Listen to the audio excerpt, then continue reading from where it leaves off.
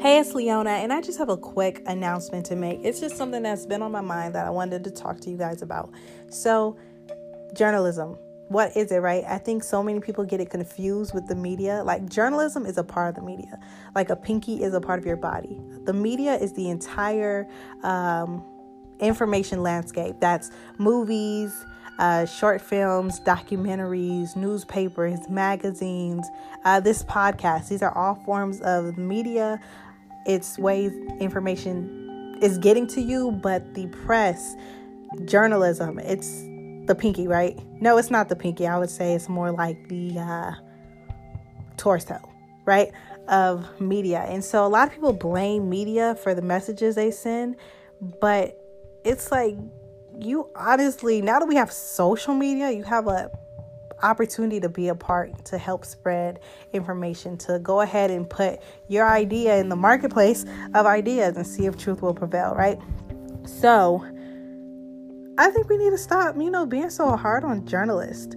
I am a journalist, so I'm extremely biased, but I don't think people understand that this is the American press system. And even though some people have all these conspiracy theories, like, oh, they're trying to control my mind and give me all these mixed messages, like, no, in a lot of different countries, their press is controlled by the government. In America, the press is controlled by the people. Like, we are literally put in charge to check the government, to let you guys know what's going on at all times so that you can make well-informed decisions. The press works for you. It's supposed to work for you. If it's not working for you, you have every right, especially in the age of social media, to complain about it.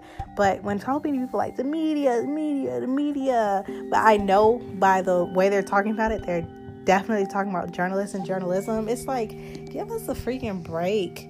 Give everybody a break. Like, y'all always be talking about, cops and teachers. And, every time someone does something bad, everyone talk about the whole profession. Like, there's good and there's bad. But you have the decision to choose what you listen to, what you believe, Stop taking away your choice by blaming the media for things that happen to you.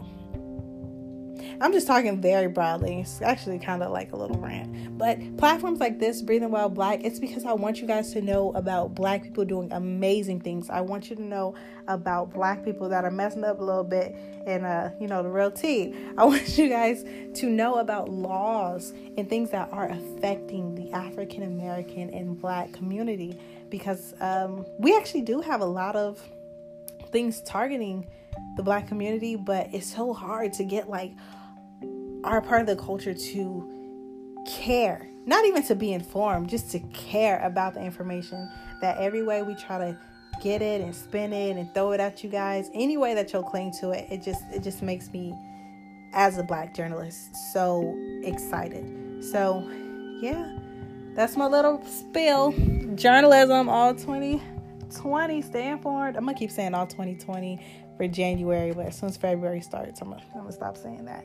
But I just got done watching Dolomite Is My Name on Netflix, and he said something super dope, so I'm gonna leave you guys with a quote. All my quotes are by Black people, if you haven't caught on by now.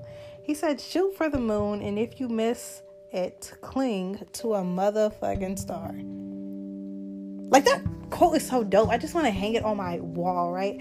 But my moon is to make the world a better, well-informed, understanding place.